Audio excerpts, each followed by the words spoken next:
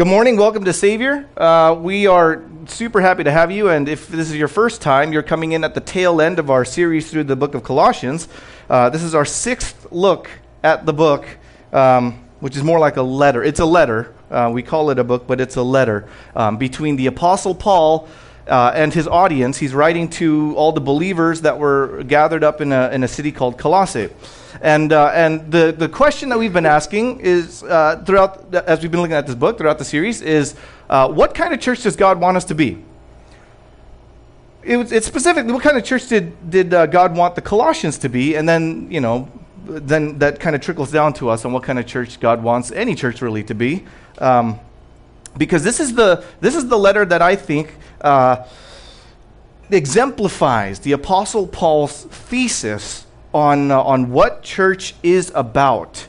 See, with a lot of the other letters, like with the letter to the Corinthians, both the letters to the Corinthians, he's kind of writing to circumstances that were going on at their time, and he's addressing issues and problems that had arisen. To the Galatians, he's kind of dealing with the heresy that came up and stuff. To the Colossians, they're doing well. There are influences sprouting up around them that he has to warn them about, but there's nothing that he has to rebuke them about.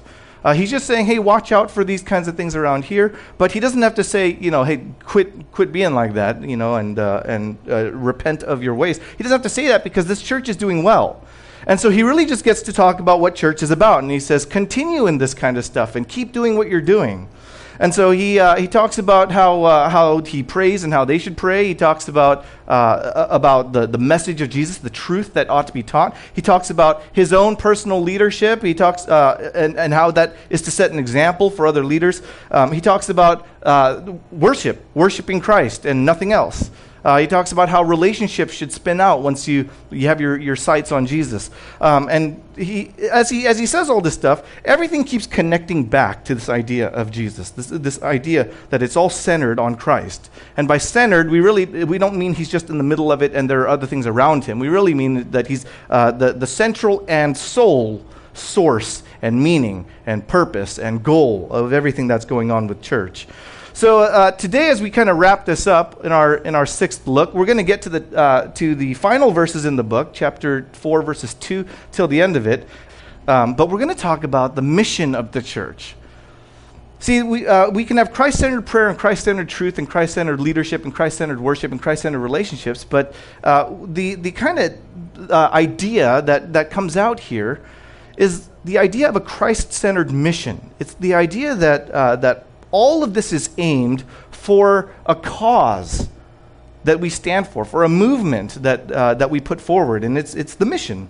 The word mission seems like an international, foreign kind of thing. Like someone who's a missionary, we think goes off to some less developed country and then does church work over there to bring the gospel to unreached peoples and things. And that is a fine understanding of missions, but that's not the only understanding. The mission is just to save the world. If we want to make it sound as corny or campy as we can, our mission is to save the world. And it's not saving the world through activism, of political action or environmental conservation or anything like that. That's not the kind of save the world we're talking about. We are specifically speaking of the problem of sin and to redeem the human soul, because that will endure for eternity. The earth will not. The earth will be done away with, and then there will be a renewed earth at some point. But the human soul, that will endure forever. And that's what we're trying to save. We're trying to save the world, the people of the world.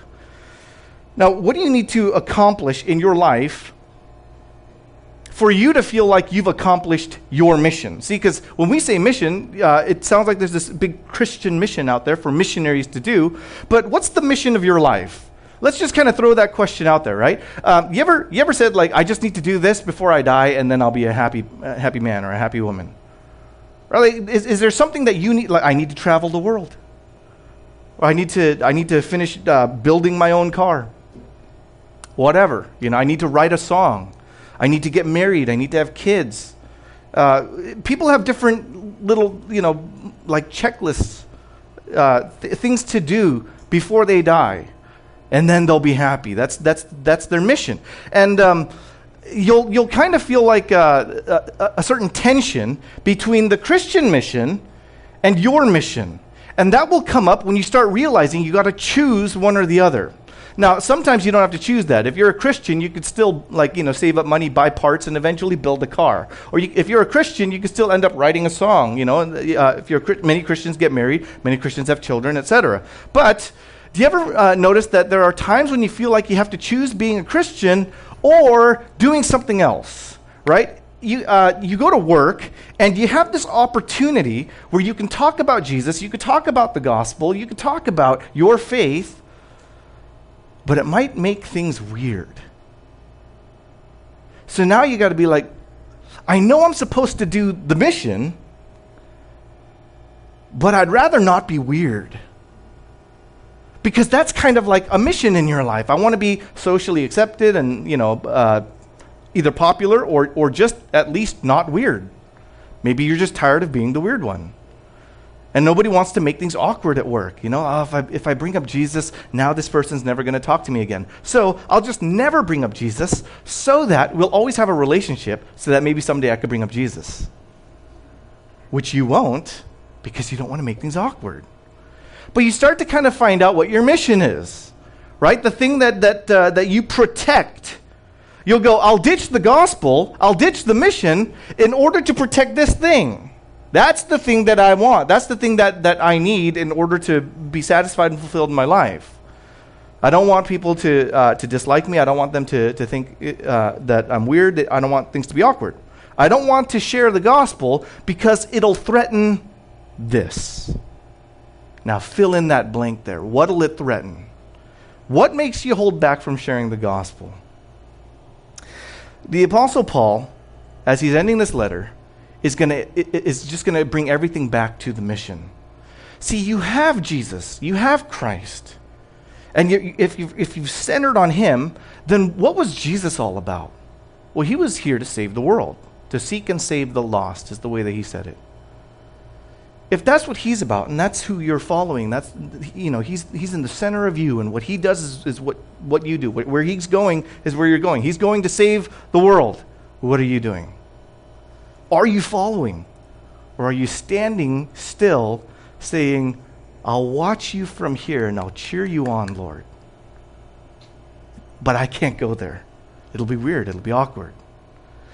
Well, here's the Apostle Paul. He's going to talk about the mission. And the first thing he's going to do is we're going to take it in three movements. First, he's going to talk about praying for the mission. He's going to ask the Colossian church to pray for the mission. So praying for the mission will be verses 2 through 4, if you're taking notes. And then as much as he asks them to pray for the mission, he also exhorts them to participate in the mission. So you have praying for the mission in verses 2 through 4. Then you have participating in the mission in verses 5 through 6. And then you get to verses 7 through 18. Verses 7 through 18 is Paul and the missionaries. He's just going to greet a bunch of people. He's going to mention a bunch of people. That's Paul and the missionaries. And by coincidence, that has perpetuated the alliteration of praying for the mission, participating in the mission, and Paul and the missionaries. That was unintentional. I noticed that this morning. All right, so let's start with praying for the mission, verses 2 through 4. This is what the Apostle Paul says to the Colossians. He says in verse 2, "Continue steadfastly in prayer, being watchful in it with thanksgiving. At the same time, pray also for us that God may open to us a door for the word, to declare the mystery of Christ, on account of which I am in prison, that I may make it clear, which is how I ought to speak." Now, does it at all surprise you that the Apostle Paul asks the Colossians to pray for him? In some sense, it's kind of like, well, of course, because he's the Apostle Paul, and so he's going to say, pray for me, and I'll pray for you, and all that kind of stuff. So you kind of expect the religious language to spill out, and all that, all that seems very normal, because he's an apostle, he's writing the Bible, things like that. But maybe it's just me. But am I the only one that thinks that the Apostle Paul is like this spiritual giant, and anyone he's writing to is just like a whole bunch of spiritual infants. And he's helping them, right? He's the one writing to them saying, like, I've got the truth and I've got the word of God. I've got this apostolic authority that Jesus has given exclusively to his 12 disciples and to Paul, the 13th, the apostle to the Gentiles. You have 12 disciples to the tribes of Israel, and then you have the 13th disciple, the 13th apostle, meant to go and reach the non-Jewish people. So he has this exclusive authority. He has this very special relationship with the Lord, and a very special commissioning that he's supposed to carry out. So I think of him as a spiritual giant to these spiritual infants.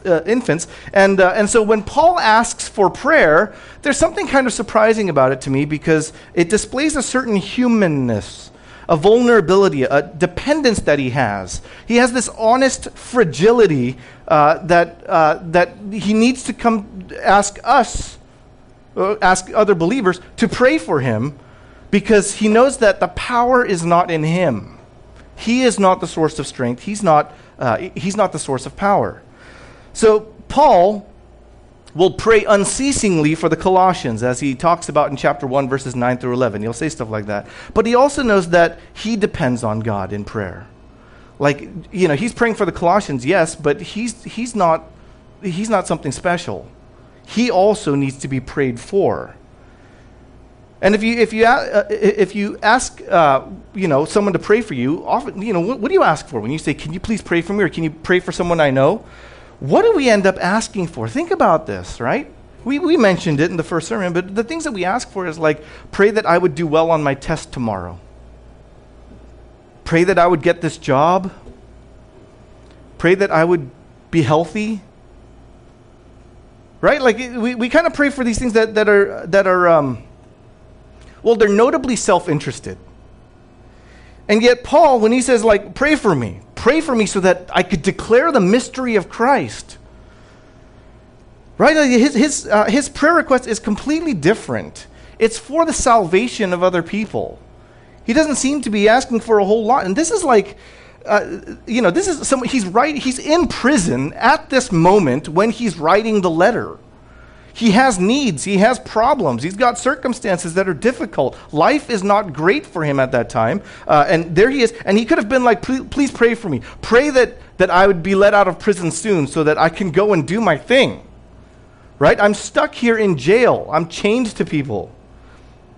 He could say, pray that God would protect my health because I'm in prison. Sanitation is not good. I'm exposed to the elements a little bit. I don't really have a blanket or anything, so I'm having a hard time just staying healthy. Or he could be like, I'm in prison. Pray that I wouldn't be sad. Pray that my feelings wouldn't fall apart. He could pray. He could ask this kind of stuff, because that's the stuff that we would ask for, is it not? If I were in prison, that's exactly what first I'd be like, pray that God gets me out of here. Or while I'm in here, pray that it's not so bad. That's kind of what it is going to turn out as. And yet, Paul wants them to pray that God will open a door for the word. Right? I'm in prison. Pray that God would start saving people in prison. I'm chained to people. They got no choice but to listen. He's just like, let's do this. Let's take hold of this opportunity. Pray that I'd be able to aptly and adequately declare the mystery of Christ, to reveal the thing that wasn't known about Jesus before. These people don't know Jesus. It was a mystery to them. I want to reveal it. I want to explain it all. Right? It's one thing to say, please pray for me to preach the word. It's one thing to say that. Please pray for me to preach the word. That's kind of what Paul says. But he has these first two words in verse 2. He says, continue steadfastly in prayer. Continue. He doesn't just ask them to pray for him, but he says, keep praying. Right? Those first two words, I think that's a thought that kind of haunts me a little bit, because when someone asks for prayer, and I say, yeah, I'll pray for you. Sometimes I'll pray right there on the spot. Sometimes I'll pray when I get home or at some other point. But I don't think I could say with an honest, clear conscience that I continue steadfastly in that.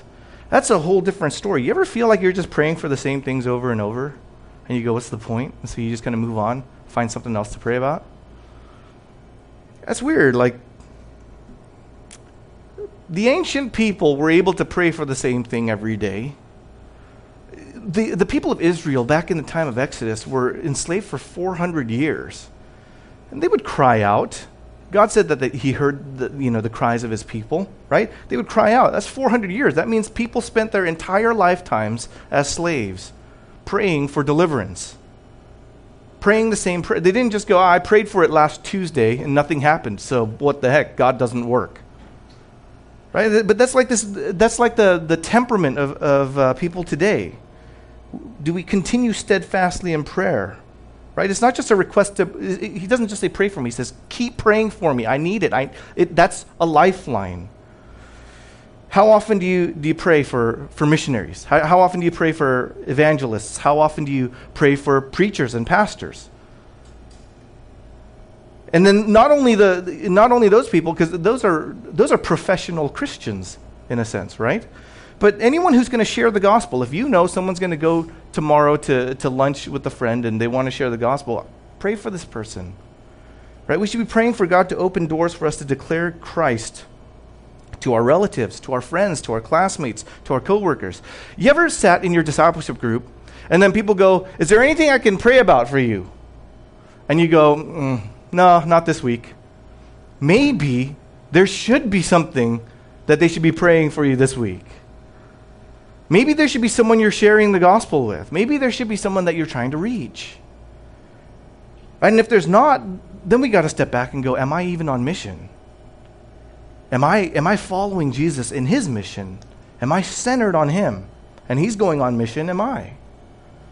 We should be praying for each other in this too, not just praying, but continuing steadfastly in prayer for this. Right? We're so involved in praying for good health and successful circumstances, and yet neither of those are the mission. Neither of those have to do with what Jesus is doing. If ever we pray for those things, it should be so that we are ready to carry out the mission. Christ-centered prayer is aimed at the Christ-centered mission, which is to reach the lost. Right? That's what we should be praying for constantly for one another. In discipleship group and small group, in whatever context you have, your spiritual accountability group, right? You should be praying for one another to reach people with whom you interact in your life, right? Everyone's got their own different context, their own different workplace or school setting or whatever, and they got different opportunities to reach different people. Now, being constant in prayer is not only how we beseech God to act, right? But it's also how we protect ourselves against temptation. Right? If you're praying to reach this person with the gospel, it's going to be it's going to add an extra layer of protection that you don't fall into sin with this person, and go and compromise your integrity and participate in something that would be contrary to the gospel. Jesus commanded his disciples in Mark 14. In the Garden of Gethsemane, he told them to keep watch and pray so that they don't fall into temptation. Because continuing steadfastly in prayer is how you protect yourself. It gives you armor against temptation. Vigilant prayer provides the spiritual fortitude, right? To be praying and to be watchful. It gives you that layer of defense that you need to face down temptation. And if you think about it, prayer is where you ask for God's strength. Yes? Right? You ask God to do his will through you. Okay? If you don't pray, all you have is your strength. Do you realize that? Anything you do prayerlessly is functioning purely off your human strength. God is not working in it. If you come to church and you serve the body with your giftedness, if you were to, be on the band or welcoming people or setting up and stuff, or if you're on the different teams that we have, different ways that you could serve. But if you do it prayerlessly, if you do it where God is not really involved in this, where you don't ask him and invite him in and say, take over, let me do this thing, and then you charge it with your energy. If there's no prayer in it, then all you have is your strength. And then we're in a really dangerous situation. If that's where our church goes, if that's where we go, if we proceed prayerlessly, where we act on our own strength instead of the strength of God, we've got a real problem there. If there's anything you learned about living for Jesus, anything you learned about having a Christ-centered mission, it's that this will not make you popular. Have you noticed that? Or at least it won't make you popular with the world. You can be like a popular Christian, but popular Christians are just popular to other Christians, right? Christian authors. Unbelievers don't know who they are, right? Christian bands, not that popular to the world, right? It doesn't really make you popular with the world. It doesn't give you this awesome reputation and stuff. Quite the opposite. Despite the fact that the gospel is characterized by love and grace and forgiveness, humility, those are winsome qualities that you would want in any human being. And yet, for some reason, because the name of Jesus is involved in it, and because it requires repentance of sin, the whole regard that the world has for the gospel is, it's tainted. It's charged with anger and other upset feelings. You don't win a lot of friends this way. You don't end up being super influential, and it can evoke an enormous amount of hostility. And for the Apostle Paul, he's the Apostle Paul. Spiritual giant in my mind, right? This guy's above reproach. This guy is the example for the other believers to follow. He is a model character. And yet, he's in prison. Right? He's thrown into jail. You don't win points with the world just because you're a good Christian. We usually look for God to open doors for our professional success. We look for God to open doors for our personal advancement, right? That's like the metaphor that I heard a lot growing up. You hear it sometimes. When God closes a door, he opens a window, right? Yeah, something like that, You hear this, God's opening doors for me. And, it's this way of saying that he's kind of helping you move forward in life and get to a new place. Right? Nobody says, God's opening a door for me when you get, fired from a job. I feel like God's opening a door. Nobody says that when they get a demotion. God's opening it. It doesn't seem like that. It seems like God closed the door. Right? The open door is the image that we use for something good and positive and moving up in life, advancing in rank in some way. And we think God will open doors for us. And never do we think that the door he's opening is a prison door for you to walk through. Never do we think that that's the kind of place that God's going to take us, that the gospel is going to walk us into that kind of a thing. And yet the Apostle Paul was so sold out for Jesus, and he was so centered on him, so diehard to go after Christ, that when he's in prison, he's like, I'm in prison, and I got this opportunity to preach here now. It never defeated him. Look at what he says in 2 Timothy 2.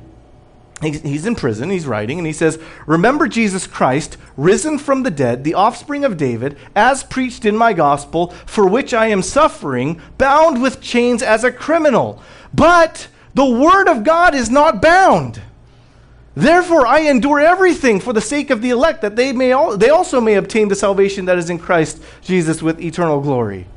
Right? He's like, look, I'm in chains, but the gospel's not in chains. Right? They'll make me stay in this little jail cell, but I'm going to talk, and the gospel's going to keep going. They can't stop that. And people out there are still spreading the gospel, and it's still moving around. Do you notice he's not all down on himself? He's in a tough bind. He's in this unpleasant situation, and yet he's like, that's okay. I endure it all. I endure everything for the sake of the elect. All those people that are going to come to faith, all those people that are going to be saved, I'm doing this for them, right? That they may obtain the salvation that's in Christ Jesus with eternal glory. At some point, they're going to come to know the gospel. I'm in it for them, so that they eventually come to hear and know the gospel. What happened to Paul that created such absolute devotion to the mission? Why is that not the driving fire inside every church? Right? Churches want to be big and known for their music or known for their social justice movement, or there are a million things that churches want to be known for. They want to know about how, they want everyone to know how inclusive they are. There are these things that they advertise on, like, this is what our church is about. Paul was not like that. He's just saying, I'm about Jesus. I want everyone to know Christ, risen from the dead, right? The offspring of David. It's preached in my gospel, and that's why I'm suffering. That's why I'm doing this. He has no interest in defining himself by his career or by a political opinion or by some activist, even a human rights movement. He's not interested in that. The mission of his life is not centered on himself, which is why no matter what happens to him, it can't defeat him. No matter what happens to him, it can't defeat him, right? If you or I were in prison, wouldn't we think, I'm defeated? Have you ever thought that? I'm defeated. Like, what am I now? If you're in prison, you're like, I'm not a teacher anymore. I'm not a dentist anymore. I'm not a pastor anymore. I'm not a programmer anymore. I'm not an artist anymore. I'm an inmate. Right? You would think they took away the thing that I was. What am I? I'm defeated. We would think that whatever was taken away, because that's gone and we don't have that anymore, why are we alive? I don't know if you've ever gotten to that point where you say, I don't know why I'm alive. That's happened to me a few times in my life. I remember there was a 9-month period where I was unemployed. And there was a moment where I turned to Christine and I said, like, if I died, no one would know except you. And it wouldn't be a problem for anyone, not even for you, because it would just alleviate some expenses. We'd spend less on McDonald's. But I make no contribution. 9 months I was unemployed. And I think I was feeling this way somewhere around the 6-month mark, where I was just like, what am I doing? I had been a youth pastor previously, and I didn't know where I was going to go next. And that's when I realized, I was kind of just defined by my job. I was planting myself on that, and if you take my job away, then I feel like I'm nothing. If I had to go and work in some position that I don't even care for, let's say I just became a librarian, which would be hilarious because I hate reading. But let's say I just became a librarian, would I have the attitude that Paul has? Would I be like, I'm in a library, but the gospel is not just stuck in a library, it's moving around, and I'm doing this for the, I wouldn't have that mentality. I'd be like, I'm in prison, right? Pray that God would get me out of here. I would hate that. If we're, if we have the thing taken, what is it that if it's taken away from you, what is that thing that if it's taken away from you, you'd be like, I don't want to live anymore? I mean, you've been at that point where you like someone and you get rejected by this person or dumped by this person, and then you go, what am I? I don't want to live anymore. Right? You've all been there. It's called puberty. Right? You've been there. Here's the Apostle Paul. He used to be a Pharisee, which in the religious society of Israel was the elite class. Right? He was a Pharisee. He had a PhD in Judaism. And he had a promising political career in the Sanhedrin. He was well respected. He was a leader among leaders, top of his class. Right? He was the best of his time, greatest among his peers, and he had all of that taken away. Every last bit of it just gone. His education in Pharisaical law became useless. His rank and his position that he worked so hard to gain was gone forever. And for all his intellect and charisma and training and aptitude, for all that stuff that he could do, he ends up on the road making tents in order to make money to survive. He's just on the road sewing together cloth to make a tent, selling that. Then he goes to prison. He's at times shipwrecked, tortured, chased out of cities, beaten, flogged, all that kind of stuff. And somehow in all of that, he's like, yeah, I'm down. Praise the Lord. Who among us would say that? What kind of psychotic man would say something like that? What has ignited this fire inside him? He's like, I'm doing it. I'm living the life that's truly life. I mean, come on. How many of us actually believe that? If we're just honest, how many of us look at his life and go, I want that? Or how many of us go, wow, look at his life. Look at his life. And we just kind of step back a little bit just to look at it. But we don't want to touch it. We don't want to participate in it. We don't want to experience it. We just stand back and look at it. And then we teach Bible study and we say, look at that. Look. Everyone look. Don't get too close. Just look. That's what we do. Somehow in all of it, he's just like, this is what life is about. He's so sold out for Jesus. He's so obsessed with him that his own success isn't even ancillary. It's just irrelevant. He doesn't care that he's just making tents for a living. He doesn't care. You know, there was no prestige in that job at the time. Paul didn't, I don't know if there's prestige in it at this time either. I'm not sure. If you're a tent maker, I'm really sorry. I'm not trying to put you on blast, but anyway. Paul didn't care that he was tortured and imprisoned. He didn't care he was starving or he was poor. He didn't care about that kind of stuff. In Philippians 4, he says, like, you know, that's okay. I can do it all. I can endure all of that because of Christ who gives me strength. And he thinks about his education, his training, his position. All of that turned to nothing. It just vanished. It doesn't mean anything. And he doesn't care. He's not bothered by that. He's like, that's fine. In Philippians 3, he's like, all of that, I just consider all that garbage. It's all rubbish. It's all crap compared to knowing Christ. Like, how many of us look at our education? You know, some of us are college educated. Some of us even beyond college, and look back at that and go like, yeah, that's garbage.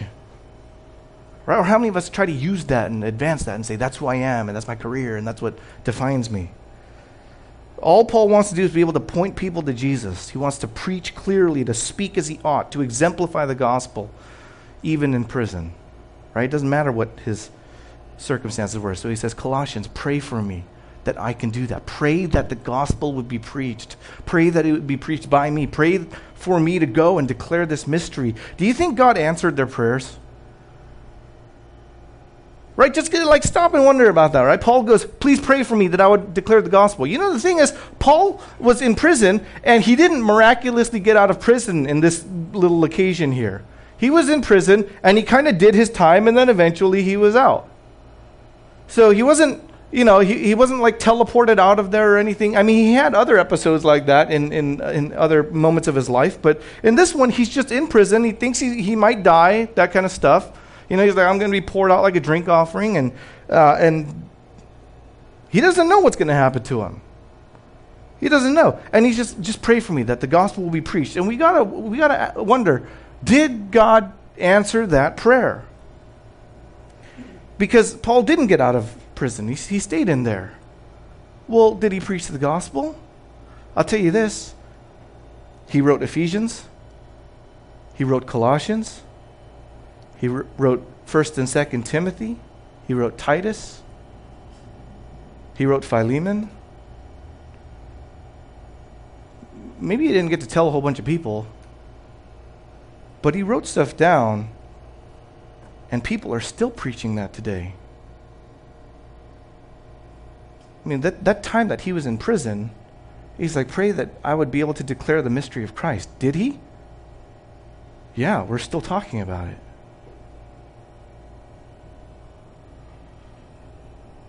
I think as the years have gone by as a Christian, you know, the thing that I get to examine about myself when I'm praying, a little secret, a little principle that I kind of run myself through is I ask myself the question, how can I ask God for something that I'm not willing to do?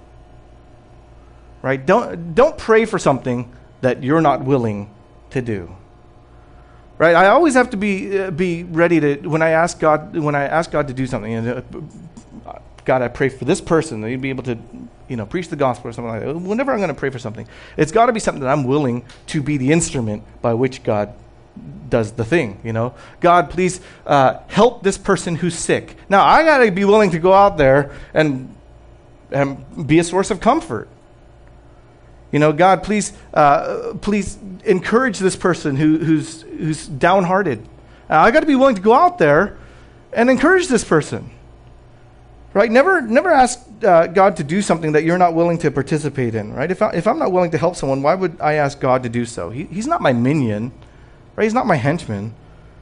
We often pray for God to do what we're unable to do. That's one thing where we say, please help the starving people in that natural disaster that happened in that other country. And that's one thing where we're unable to help in our immediate capacity, right? But we can't pray for God to do something we're unwilling to do. That wouldn't make sense. God, please, take care of this person, and then we do nothing. We don't go out to them, right? In those cases, we have to repent. We have to posture our hearts in willingness to be the instruments through which God works. And my favorite example of this is at the end of Matthew chapter 9. Jesus gathers up his 12 disciples, and he's like, look, there are a lot of people out there that would come to faith if they heard the gospel. The harvest is plentiful, but the laborers are few. So pray that God would send out laborers. And all the disciples were like, okay, we're going to pray for that. And Jesus says, yeah, pray that God would send out laborers. So they all get together. They have this prayer meeting. God, send out laborers. Send out laborers into the harvest. The harvest is plentiful, right? We want people to be saved. Jesus is like, good, let's pray for them. And they pray for that. That's the end of chapter 9. And then in chapter 10, the very first verses, he's like, hey, come here. And he grabs 12 and he's like, now go and harvest. And you just see them like,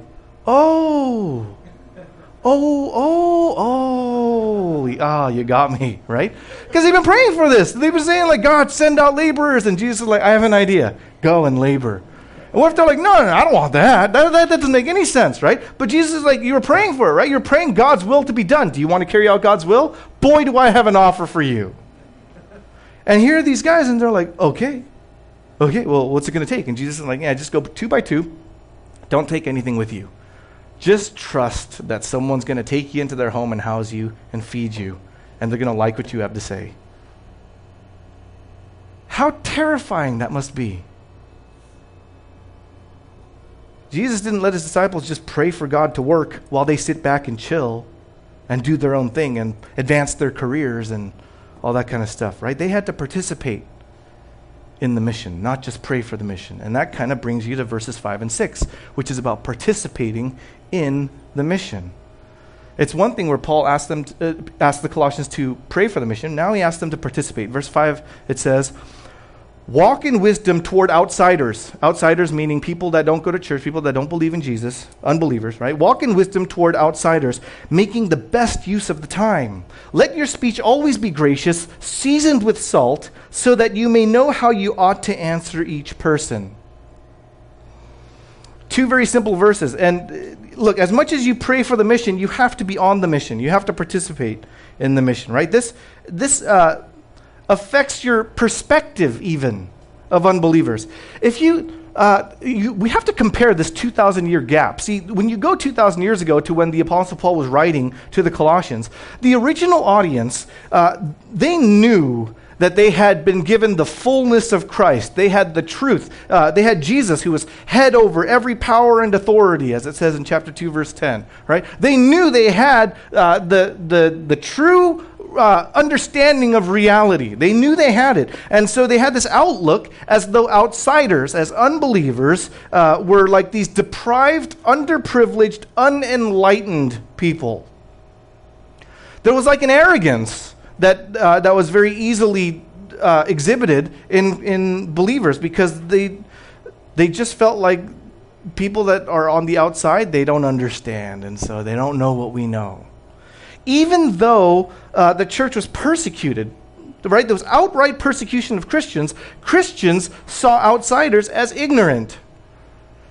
Which is why, like, sometimes in this letter even, Paul's like, don't let anyone judge you, don't let anyone, look down on you, that kind of thing. Don't let anyone exclude you. Because that was like the mentality that would happen when a group thought that they knew the truth. They would become very, like arrogant and dismissive and condescending toward people that were outside the group.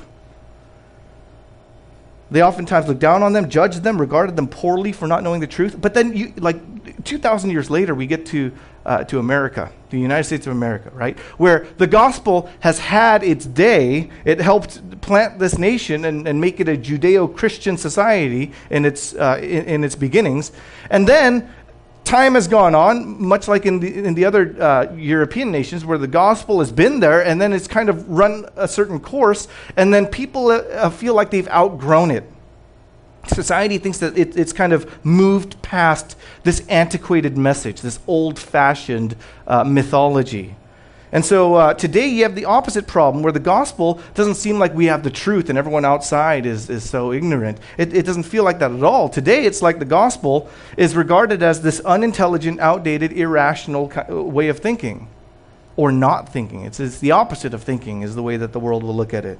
Right? And so people are afraid to talk about Jesus because we're afraid people will think we are unintelligent and outdated and irrational. And it's the opposite of the original audience. The original, the Colossians, they were persecuted when they spoke.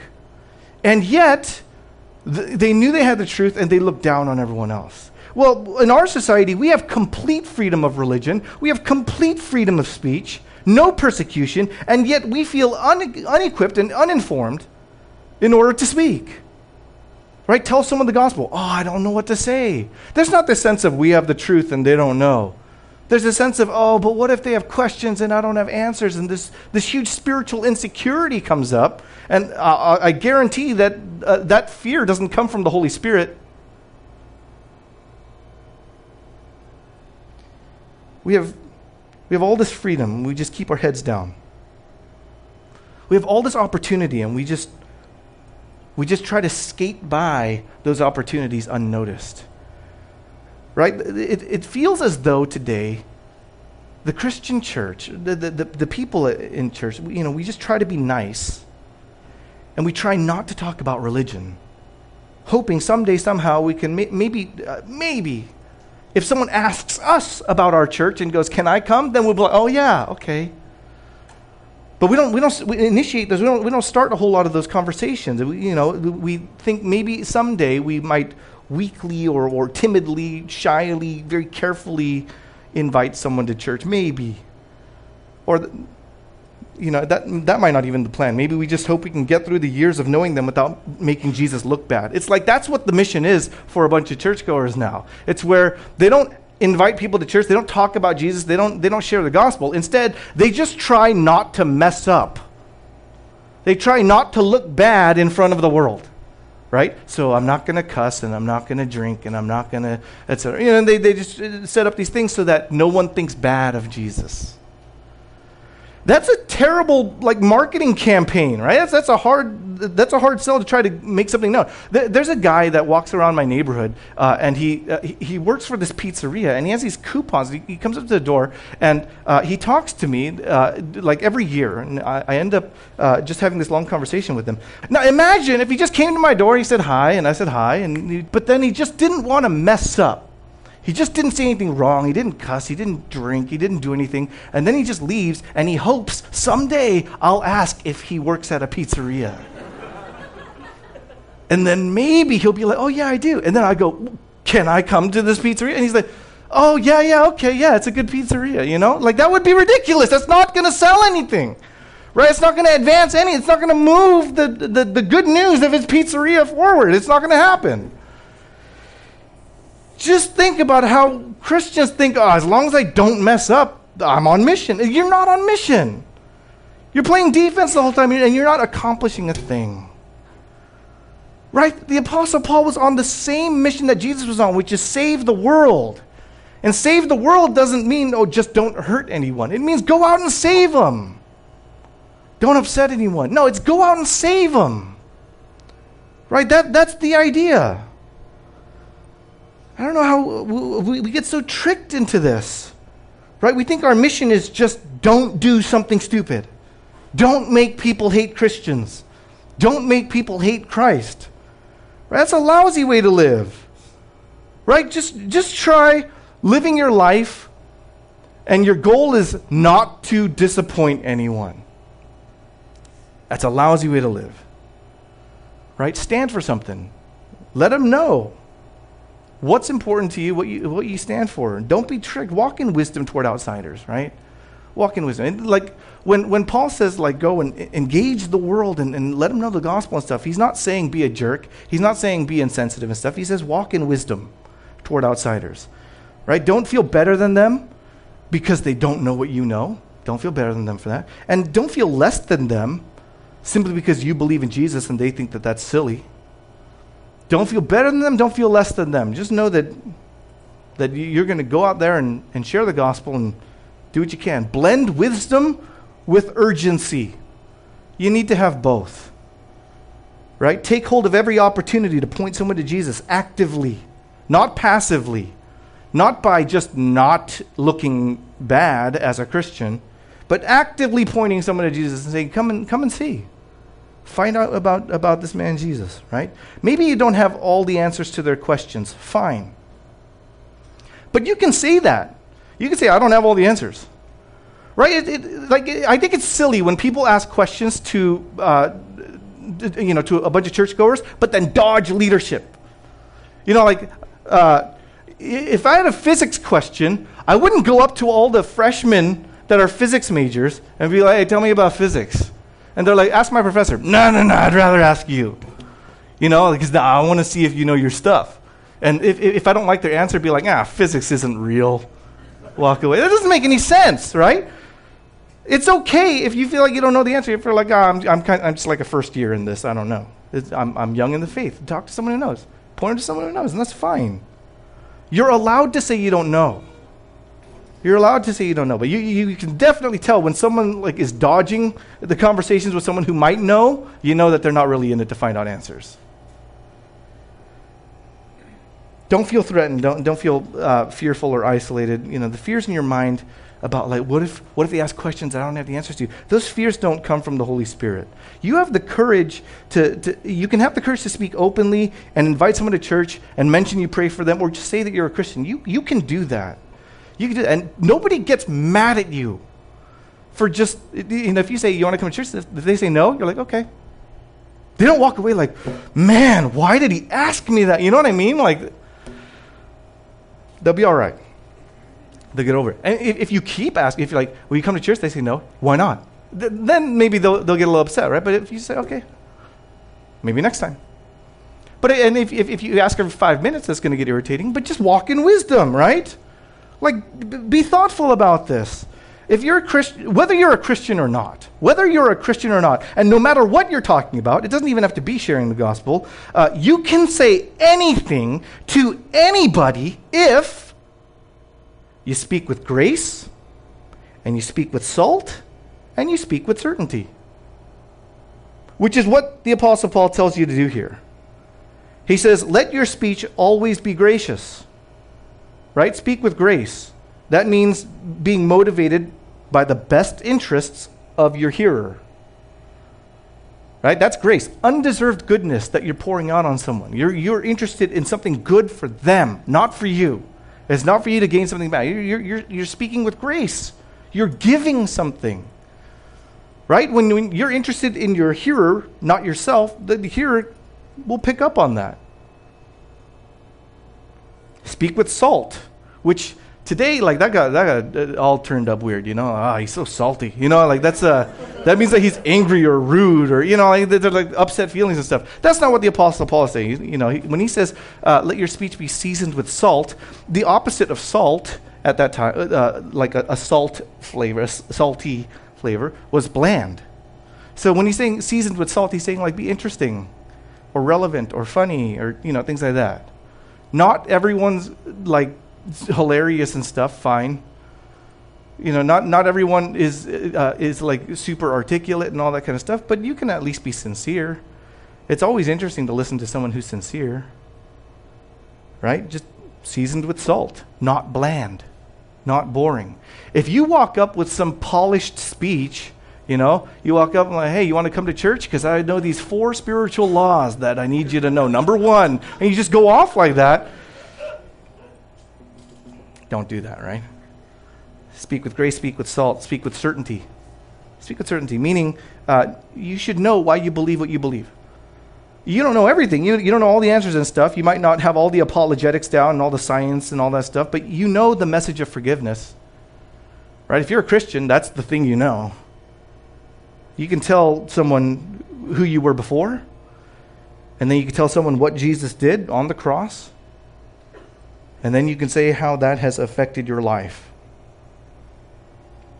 Right? Whether they believe, key in on this, okay? Whether or not a person believes the gospel you share with them is not up to you. But whether or not you share it with them is. Do you understand the part that you're accountable for? We think, I don't want to share because the person won't believe. And we think that's the thing that we're going to be measured on. God says, go tell the world. He doesn't say, go tell the people who you think will listen. He says, go tell the world. Now, just look at these verses, right? Verses 2 through 6. It's 5 small verses. And as an observation, do you see how these 5 verses sum up the ideas that have been given throughout this whole book? Right? Just when you're centered on Christ, it erupts in the mission. Look, Paul is asking the Colossians to pray for him to have an opportunity to preach. That's Christ-centered prayer. Right? Paul wants to preach not morals and clever philosophies. He wants to preach the word. That's Christ-centered truth. Paul says he wants to make it clear, which is how he ought to speak, meaning that's the example I have to set. That's Christ-centered leadership. Right? Paul says his preaching and his clear example point people not to mysticism or some kind of weird vision or supernatural experience, but it points them to Christ. That's Christ-centered worship. Paul expects the Colossians to walk in wisdom so they live blamelessly even with outsiders, right? To be able to have something to say because people know that they're there for their benefit. That's Christ-centered relationships. All of this is intended to make the best use of the time, gracious, seasoned with salt, answering each person, to show them Christ. That's a Christ-centered mission. The Apostle Paul is saying if you center on Christ, you'll end up going where he's going. Jesus is going on mission. Are you? Well, he ends the letter with verses 7 through 18, and that's Paul and the missionaries. I'll read it to you all at once, and then we'll just kind of wrap up our thoughts. But it starts in verse 7 with Tychicus is going to be my best attempt, okay? Tychicus will tell you all about my activities. He's a beloved brother and faithful minister and fellow servant in the Lord. I have sent him to you for this very purpose, that you may know how we are and that he may encourage your hearts. And with him, Onesimus, who you'll hear mentioned in the book of Philemon. With him, Onesimus, our faithful and beloved brother, who is one of you. They will tell you of everything that has taken place here. Verse 10. Aristarchus, my fellow prisoner, greets you, and Mark, the cousin of Barnabas, concerning whom you have received instructions. If he comes to you, welcome him. And Jesus, who is called Justus. These are the only men of the circumcision among my fellow workers for the kingdom of God, meaning these are the only Jewish guys that I work with, and they have been a comfort to me. Verse 12. Epaphras, who is one of you, a servant of Christ Jesus, greets you, always struggling on your behalf in his prayers, that you may stand mature and fully assured in all the will of God. For I bear him witness that he has worked hard for you and for those in Laodicea and in Hierapolis. Luke, the beloved physician, greets you, as does Demas. Demas, by the way, ends up abandoning Paul because he falls in love with the world. But verse 15. Give my greetings to the brothers at Laodicea and to Nympha and the church in her house. And when this letter has been read among you, have it also read in the church of the Laodiceans. And see that you also read the letter from Laodicea. What letter is that? I have no idea. Nobody knows what letter that is. It's like the deleted scenes from the Bible. Verse 17. And say to Archippus, see that you fulfill the ministry that you have received in the Lord. And then verse 18. I, Paul, write this greeting with my own hand. Remember my chains. Grace be with you. Look, I know this is the back end of the letter. Nobody thinks about that. I'm not going to pretend to make a larger point of it than it is. I'll say this, though. It does reveal that Paul's ministry was a team effort, doesn't it? Because the mission is not a one-person mission. Paul doesn't take all the credit just because he's an apostle, right? He names a bunch of people as equals. And just look at the list of names, right? One of them, Onesimus, he's a slave. Two of them are authors of the Gospels, Mark and Luke. And he's just naming them in the same list as equals.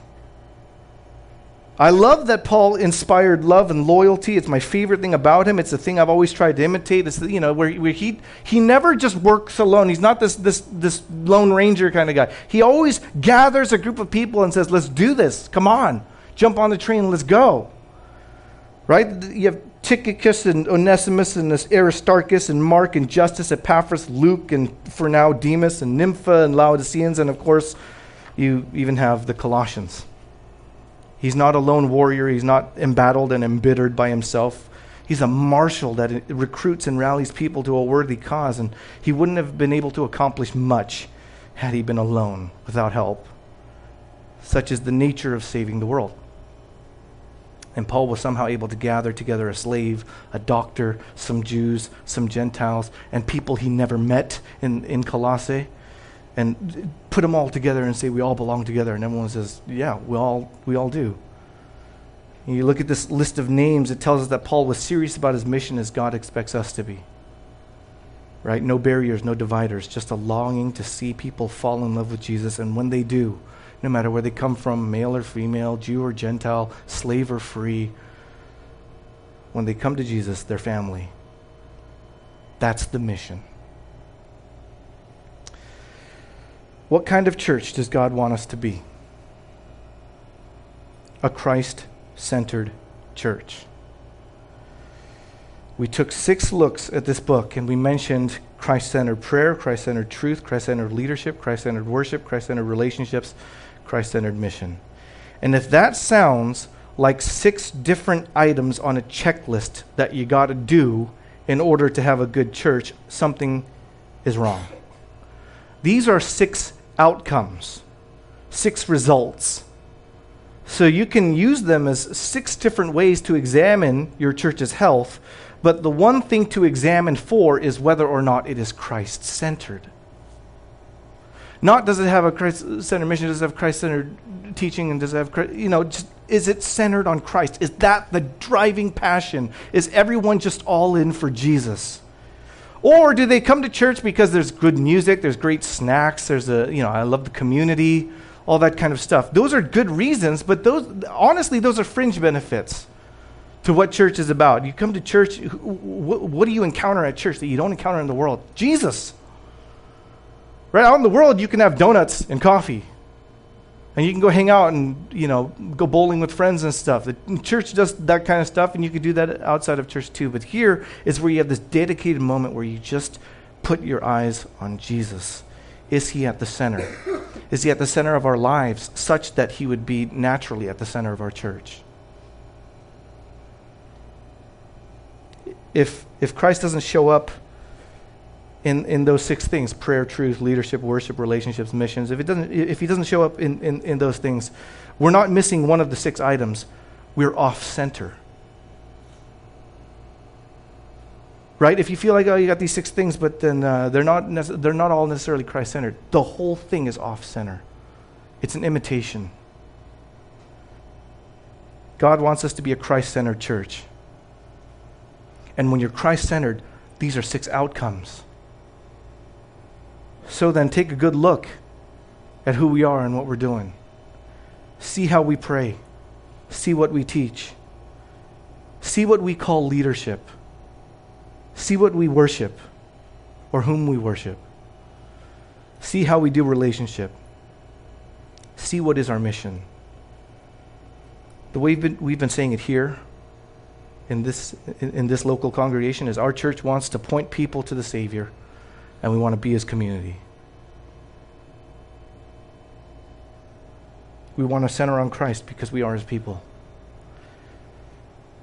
It's one thing if you want your church to be known for its music, its fellowship, all that kind of stuff. That's not us. We want you to know Jesus. and be part of his people. He is the source and meaning and purpose and goal of everything that we are and everything we do. He is our identity and our calling and our destiny. So let him be our aim and our mark and our target and our center, that we would be a Christ-centered people who form a Christ-centered church. If that's your prayer, say amen. Let's pray.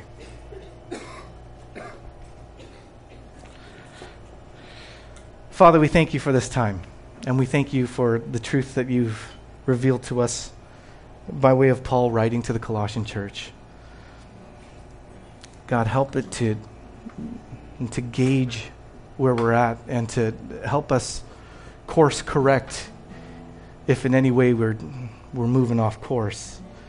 God, we pray that this would be a Christ-centered church where Jesus is the central and sole passion of our hearts, the source and meaning and purpose and goal, the aim, the target, our identity, our calling, our destiny. God, we can get so caught up in all sorts of theological issues. We can get caught up in churchianity more than Christianity. And pray that here in this place, that would not be so. May Jesus be center stage and the bright light that we shine to the world around us. God, we pray that in our prayers and in the truth that we teach, in the examples that we set with our leadership, in the manner in which we worship, in the way we conduct our relationships, in all those ways and in more, we pray that we would be on mission to do what Christ was doing, which is nothing less than save the world. God, we don't want our church to be known as just a great place to make friends, a great place to raise your kids with moral principles, a great place to just find community and people to talk to. We want people to come here and know that they will meet Jesus and they'll be part of his people. Make that true of us, Lord. May we continue steadfastly in this, to pray that you would invade this place and imbue it with power, that Christ would be seen here. And pray for every man and woman, every boy and girl walks through our doors. Lord, don't just lift up their spirits and make them feel good. Transform them, redirect them, and set them on course to go on mission and reach the people in their lives that they meet at school or at work or at home or in whatever context, that people would know Christ and be invited into his people. May we trust in you, Christ our Savior. Be your community, be your people, that you'd be honored in this place. All this we pray for Christ's glory in his name. Amen.